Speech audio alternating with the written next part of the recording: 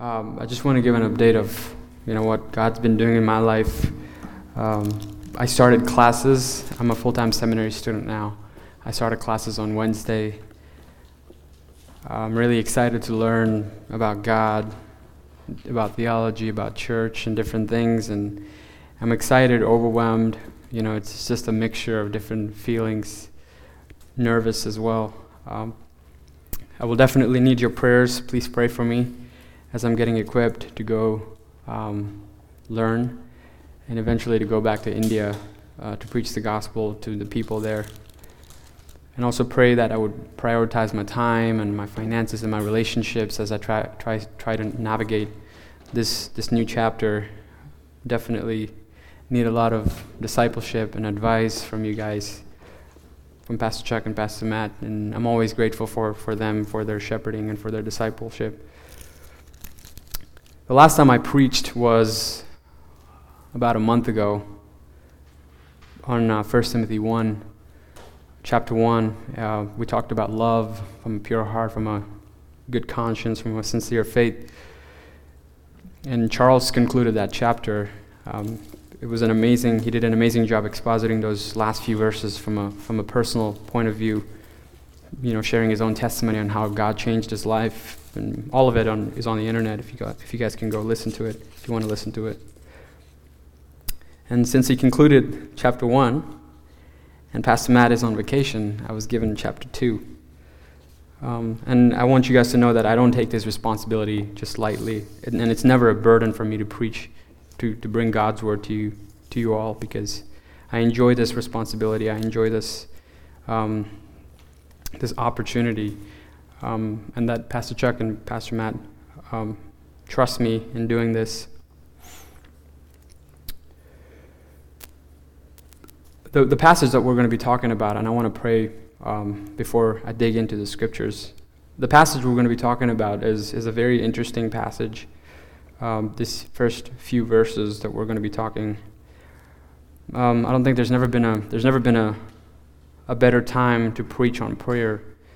Specifically, to pray for our leaders and people who are in authority. And we all know that the things that are going on in the world right now, especially in Afghanistan and regarding Afghanistan and all our brothers and sisters being persecuted, a lot of them actually being killed. Not only Christians, but also the citizens of Afghanistan. Not only regarding Afghanistan, but also in different parts of the world. There's so many things going on politically and regarding COVID and lockdowns and this new variant that's going around all over the place. But God has not changed. He's still on the throne, and he's still sovereign. And Hebrews 13 says Jesus Christ is the same yesterday, today, and forever. He's not changed one bit. He's still just as faithful and just as sovereign since the beginning. So let's read, if you guys want to stand, let's read 1 Timothy 2. We'll read from verse 1 to 6 real quick. 1 Timothy 2, verse 1. First of all, then I urge that petitions, prayers, and intercessions and thanksgiving be made for everyone, for kings and all those who are in authority, so that we may lead a tranquil and quiet life in godliness and dignity. This is good, and it pleases God our Savior, who wants everyone to be saved and to come to the knowledge of the truth. For there is one God and one mediator between God and humanity, the man Christ Jesus, who gave himself as a ransom for all, a testimony at the proper time. Let's pray. Father, we thank you, God, that we have your word. God, I think about churches in different parts of the world right now. They don't have your word in their language. They don't have word in their dialects.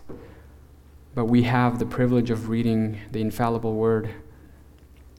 that you've written to many people through the Holy Spirit for us, for our edification, for our salvation, for our sanctification, for us to know the truths, the great doctrines of grace and the good news that we have, the salvation that we have in Christ Jesus.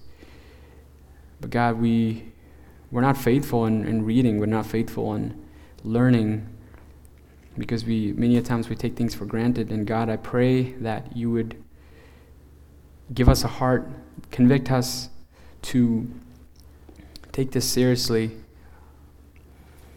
And I pray that you would speak to us this morning, that you would use me to speak to Heritage.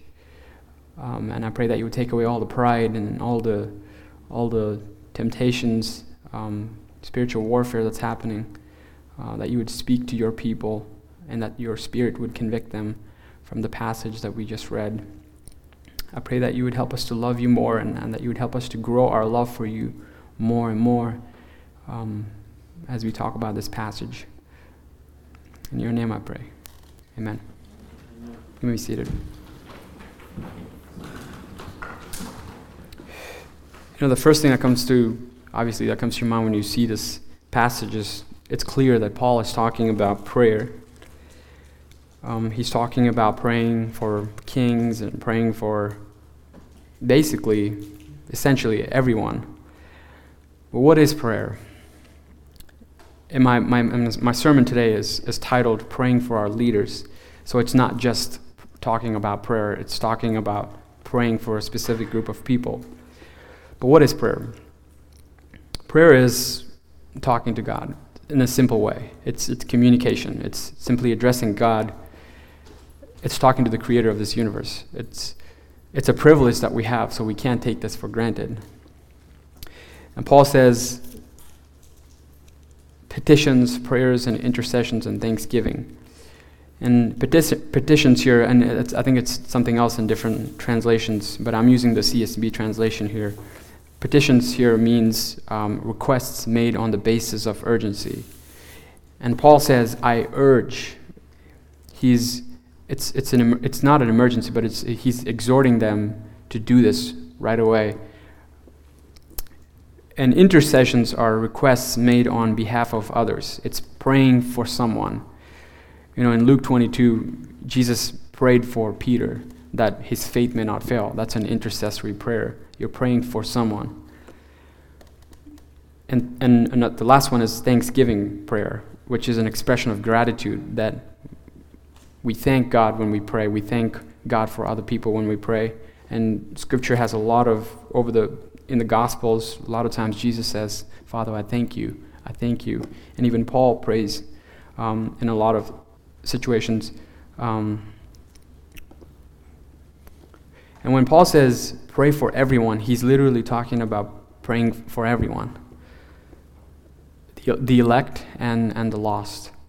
Because we don't know, obviously we know that God is not going to save every single person, because people make their choices regarding Christ, if they wanted to accept Christ or not. But we don't know who's going to be in hell, who's going to end up in hell. So God commands us through Paul, the Holy Spirit tells us through Paul that we need to pray for everyone. We are commanded to pray for everyone. We're commanded to preach the gospel to everyone, because we don't know their eternal destination. But how often do we pray for them? How often do we pray for our unsaved friends in our personal prayers?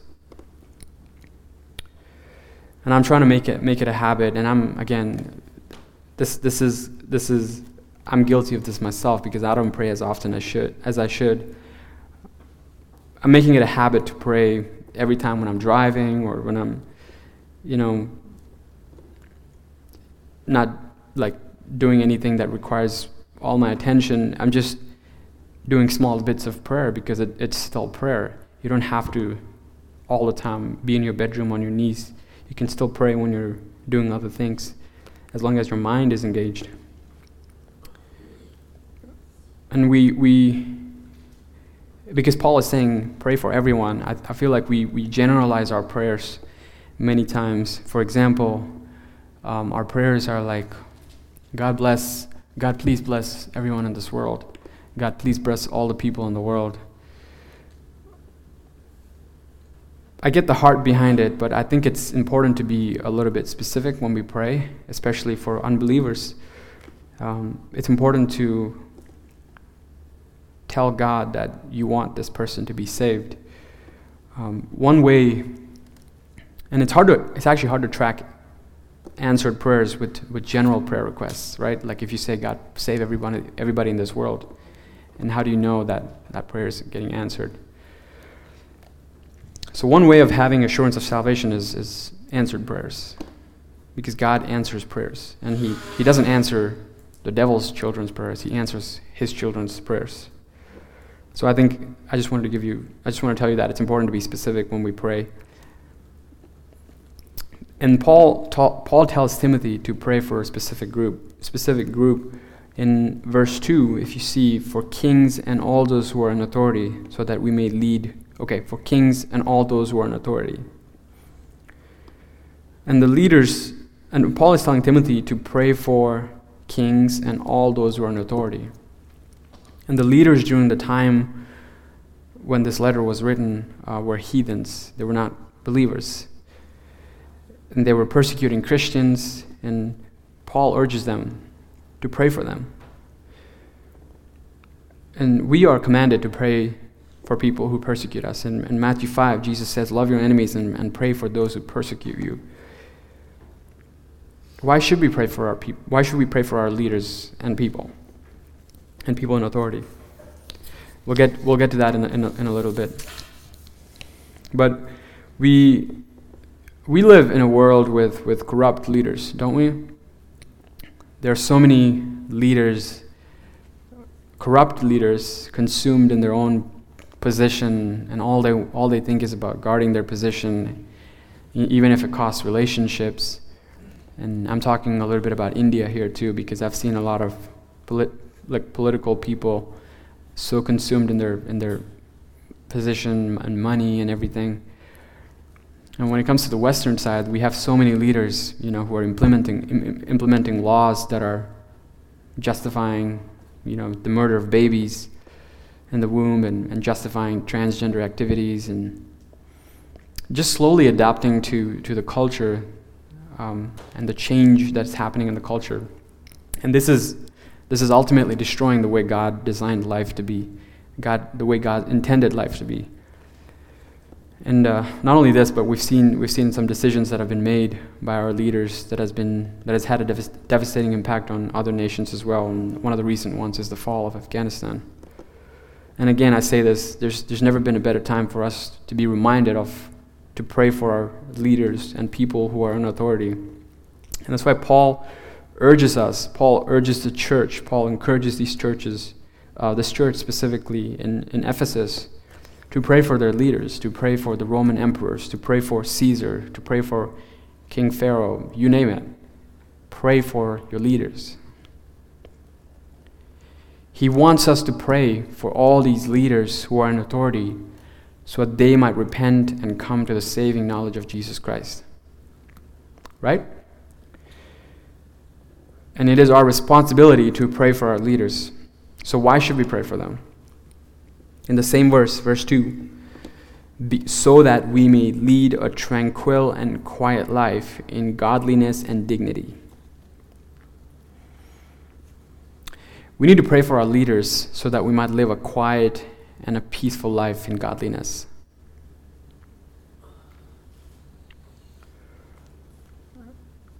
If you're a follower, if you're a true follower of Jesus Christ, and you live in this world, I got news for you. You will be persecuted. And when I talk about persecuted, I'm not talking about having a thunderstorm on a Sunday morning or running out of food after church. That's not what I'm talking. That's not persecution. I read an article. I'll tell you what persecution is. I read an article this last week by Mark Morris. He works with refugees. He wrote an article called "How Afghan Pastors Reflect on God's Sovereignty." This is a little bit disturbing. This is what he said. Quote, "This past weekend, we met in Afghan English church retreat. On the first night of the retreat, we learned that a pastor in Afghan received a letter from the Taliban, and this is what the letter said. We know who you are, what you do, and where to find you. And by Saturday, the Taliban were at his door, but the pastor had gone into hiding. That's persecution. Persecution is not, again, running out of supplies at church or having a bad weather. Persecution is you getting threats, death threats, from people who want to kill you for putting your faith in Christ. And Paul says in 2 Timothy 2, I think, there's a verse that says, 2 Timothy 2:12, in fact, all who want to live a godly life in Christ Jesus will be persecuted. You can live a godly life. You can live a moral life in this world, and the world will accept you. But if you live a godly life in Christ Jesus, if you put Jesus Christ on the agenda, you will be persecuted because the world hates Jesus. And our response as followers of Christ is to pray for them. It's not rebellion. We can't. Our job is not to backfire and to fight them. Our job is to pray for them. You know, it reminds me of Jesus' life because he was a human too. He was tempted the same way we were tempted. He was God. He never ceased to be God. But he went through the same things that we went through, except he didn't sin. Matthew 14, he went up on the mountain by himself to pray. And when it was evening, he was there alone. Mark 6, he left for the mountain to pray. Luke 6, he went off to the mountain to pray, and he spent the whole night in prayer to God. Whole night. When's the last time we prayed a whole night? I didn't, I'll be honest.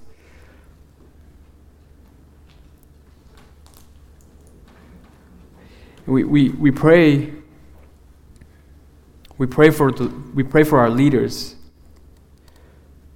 because God told us to, but also God wants us to, so that we might live a life that is peaceful under their leadership. We don't pray for strength to fight them back. We pray for strength to endure the persecution, to live a peaceful life. You guys tracking with me? You guys are so quiet today. I don't know where I read this, but I was reading something this week. Paul never prayed for deliverance from his physical persecution. He prayed for God. He prayed that God would use him through his persecution. That's interesting, isn't it? Like when we go through some physical sickness, I don't know, COVID-19, I guess, we're so tempted to pray, oh God, take this away from me. But Paul didn't care. Paul didn't care about his physical needs. All he cared about is the souls that are lost, the souls that are going to hell around him. And I think we should pray like that. I think we should pray for our leaders. We should pray for people who are lost. We should pray that God would use us in the persecution. And I don't think it's wrong. I don't think it's a bad thing to pray that God would deliver us from a certain situation, maybe a thorn in the flesh or something. But more importantly, God cares about our soul, and He changes us. He makes us more like Christ through all the thorns that He gives us in life.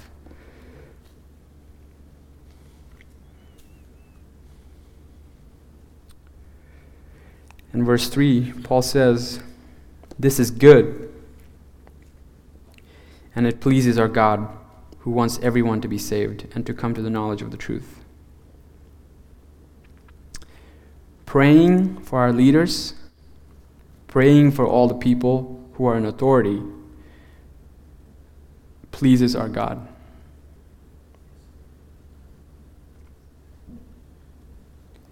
He wants us to live, God wants us to live a peaceful life not a rebellious life, a peaceful life, a tranquil. It's a quiet life. It's I guess you can call it a fussless life, because that pleases God.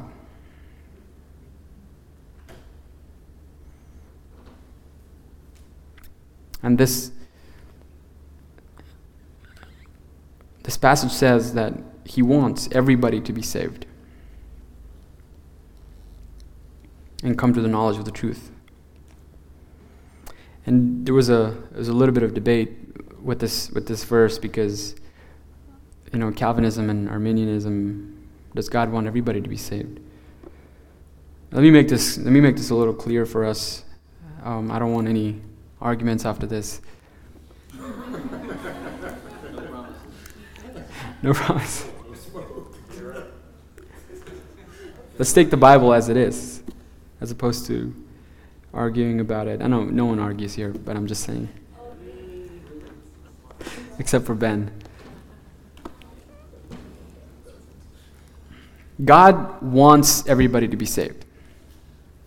You cool with that? No? Okay. God desires everybody to be saved. But in God's eternal purpose, he doesn't have everyone. Okay, that sounds very strange, but that's just the truth. Let me say that again.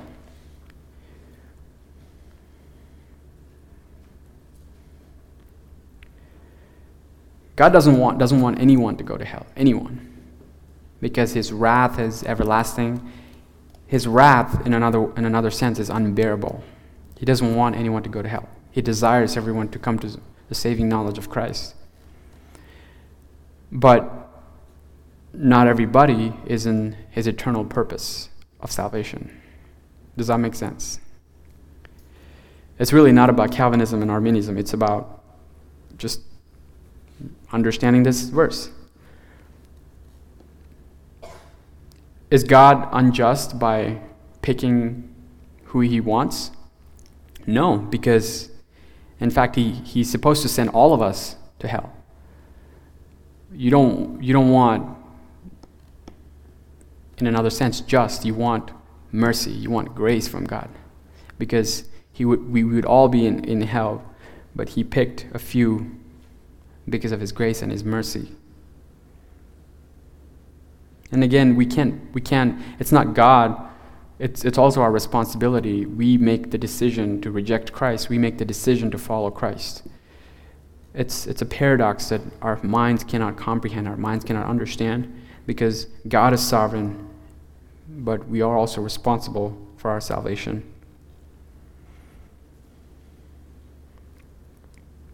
So God desires everyone to be saved. He desires everyone to come to the saving knowledge of Jesus Christ. But not everybody does. And I talked about it a couple weeks ago when I was preaching, like in Matthew 7. Many of them, a lot of them in this world, think that they're saved, but they're not saved. That's why Jesus says in Matthew 7, not everybody who says to me, Lord, will be in the kingdom of heaven.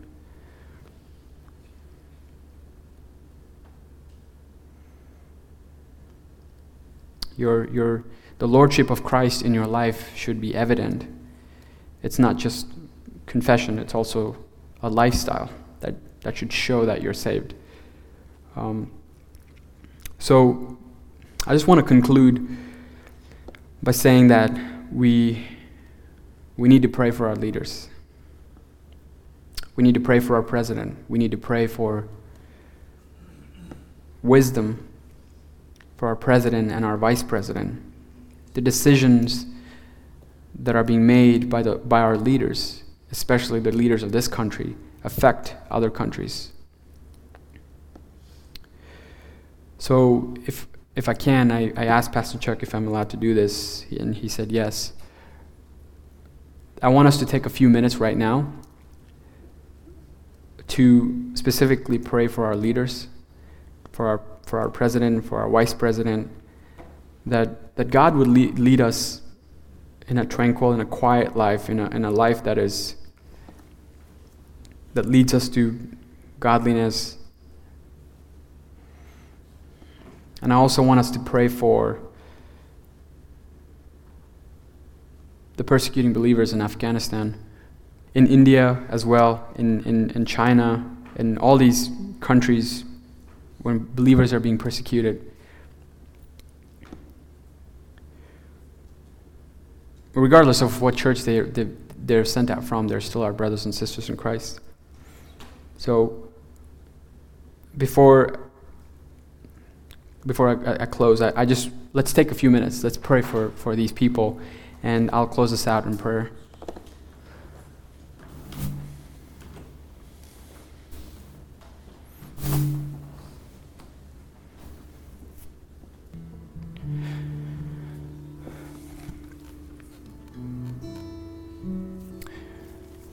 Let's pray. Father, we thank you, God, for speaking to us through this passage and reminding us of the fact that we need to pray for our leaders and all the people who are in authority around the world. God, we pray that you would help us to take this seriously. We pray that you would help us to take this responsibility to pray for our leaders seriously, so that we might live a peaceful life. I pray, God, right now for our president and our vice president, that you would give them wisdom as they make decisions in the future about different things. I also pray for the people in Afghanistan and the situation. We just uplift that situation right now, God. Nothing is out of your control. Everything is in your hands. Comfort them, especially our brothers and sisters in Christ and all the believers. We just pray that you would comfort them.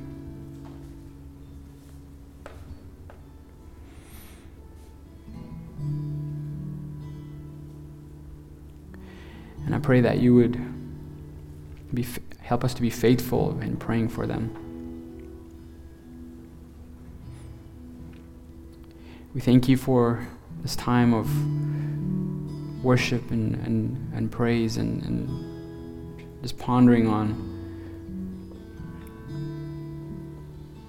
your faithfulness. And we thank you for everything that you've done for us, for giving us this wonderful privilege of gathering together and praying together and fellowshipping together. And help us not to take any of this for granted. And help us to love you more and more for your glory. In Christ's name, amen.